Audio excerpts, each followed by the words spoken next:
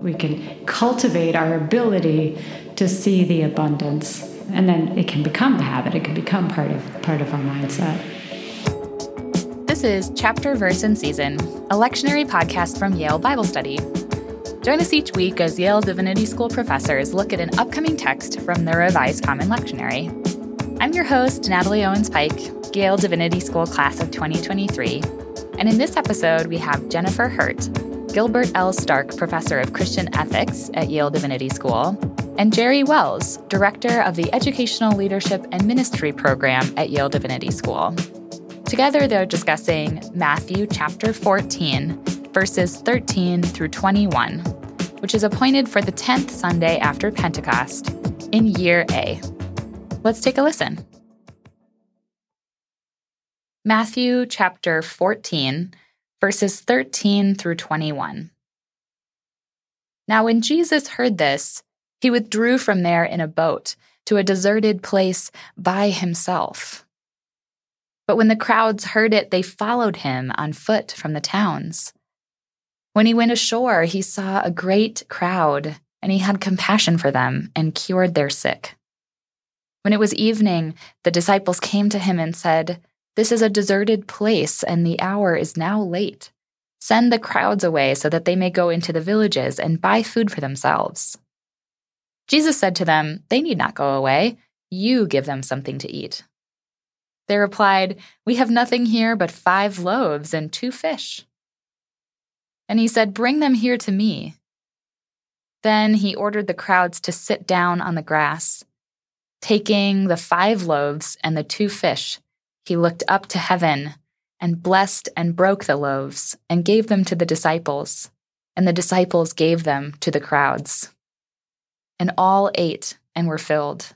And they took up what was left over of the broken pieces, 12 baskets full. And those who ate were about 5,000 men, besides women and children.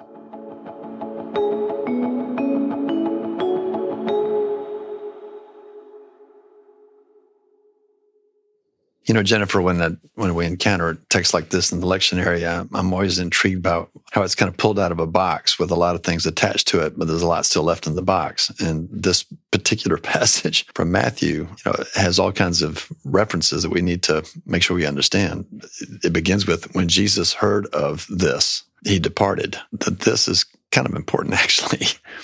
He's just heard of the death of John the Baptist. And so when he departs by ship to go to a place apart, we have to imagine that there's an extraordinary emotional context here. He's gotten some incredibly bad news, not just about John the Baptist, but also what it portends for him. The vice is tightening, and he knows it.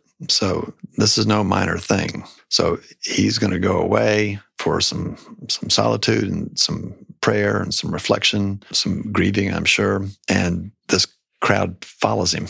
So I think we have to read Matthew here with this kind of emotional framing to it, that what's about to happen is even more profound because of his emotional state. Yeah, I think that's so helpful for this passage, because here's Jesus mourning in a state of shock. And yet, when the crowd follows him, how does he respond? Doesn't want to send them away. And for me, this is really the heart of this passage, of this story, that Jesus is not just some wonder worker who's trying to figure out, okay, what miracle can I do next to get these people excited? No, this is about meeting people's deepest needs, most basic needs, but also their deepest needs. And you've pointed to the immediate context for the feeding of the 5,000 in the book of Matthew. But I think it's also helpful to think about this as the one miracle story that's in all 4 Gospels. And of course, it has a different context in each of those Gospels. And it's one of the most beloved stories, I think in part because often the one version that we remember the most is the one with the little boy who's the one who gets to pull out the fish and the loaves. And certainly I remember identifying with the story as a child and feeling, so empowered by this. capacity to make a difference, even as a child. But I think also of this story within the context of John's gospel, where is emphatically underscored that this has Eucharistic significance. This is Jesus, the bread of life. He's not just passing out loaves and fishes that will feed the body, but he himself is the ultimate wonder here, the ultimate source of sustenance for these people. You wonder what that hunger is when people are following him. It is a yearning. They're not hungry in the physical sense yet, right? Because that happens at the end of the day after he has spoken with them. So the initial thing is not just physical hunger, but there's a profound spiritual yearning that he addresses. But they also come with their illnesses. I mean, before mealtime, he's going to heal some people and address the whole array of things that people are craving. This is a population that is disadvantaged in so many ways, and he is seeing them for who they are.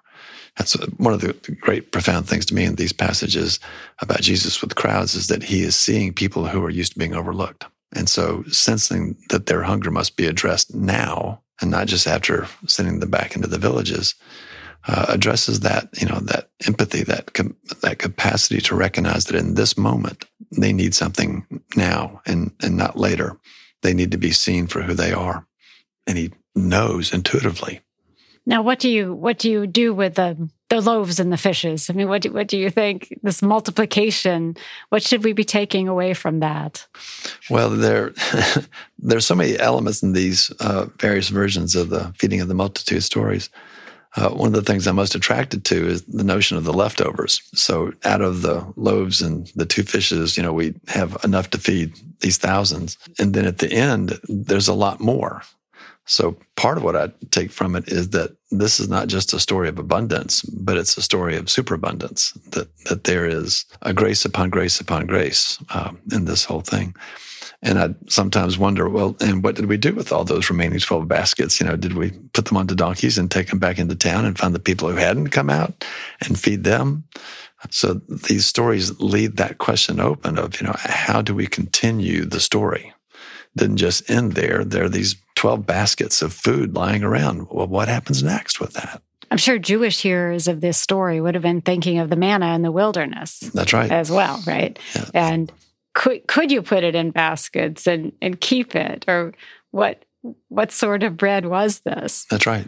And one of the tensions that we get in some of these stories that have such profound kind of social justice elements to them, I mean, it's good to feed hungry people. And I'll talk in just a minute about some of how this particular story applies to community development work and justice work and service work. But we have to start with the fact that this isn't just, everybody looked in their pockets and said, oh, well, I happen to have some things after all. That's certainly a valid interpretation, but it does go beyond that. There is something that miraculous happens here. And we have to, live in that space of out of almost nothing, Jesus has produced superabundance.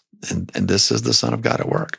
So what does, you said you wanted to come back to the social justice dimension here. Where are you going with this? When we talk about how we serve those in need, there are kind of 2 paradigms that come into play, one of which is the notion of what do they already have? And so the distinction that we make between kind of a deficit-based system where we think about what they don't have and rely upon ourselves to bring it to them. More and more, though, we're talking about what's commonly called ABCD, asset-based community development, where we assume that already within the community are the vast majority of resources that we need to make good happen, and that we don't need to just wing it in.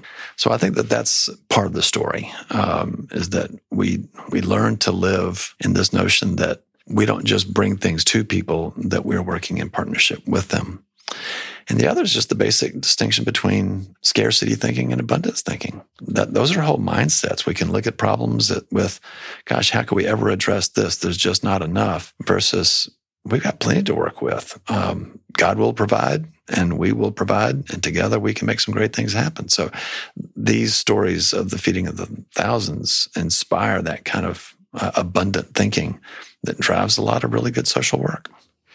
I think what's so helpful about that is that sometimes we can think, well, that's just a basic sort of personality orientation. You either have an abundance mindset or you don't, and you're kind of stuck with that. But if we can connect it to something like asset-based community development, we can cultivate our ability to see the abundance. And then it can become a habit. It can become part of our mindset. That's right. I love this story because it ends with people being happy. Not all of the stories that we get out of the Gospels end that way. This has a happy ending. Thank you for listening.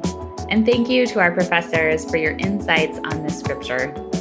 The transcript of this audio and lots more Bible study resources are available at yalebiblestudy.org. Chapter, Verse, and Season is a production of the Center for Continuing Education at Yale Divinity School and is produced by creator and managing editor Joel Baden, production manager Kelly Morrissey, associate producer Aidan Stoddart, executive producer Helena Martin, and me, your host, Natalie Owens-Pike. Mixing on today's episode and our theme music are by Calvin Linderman. And we'll be back with another conversation from Chapter, Verse, and Season.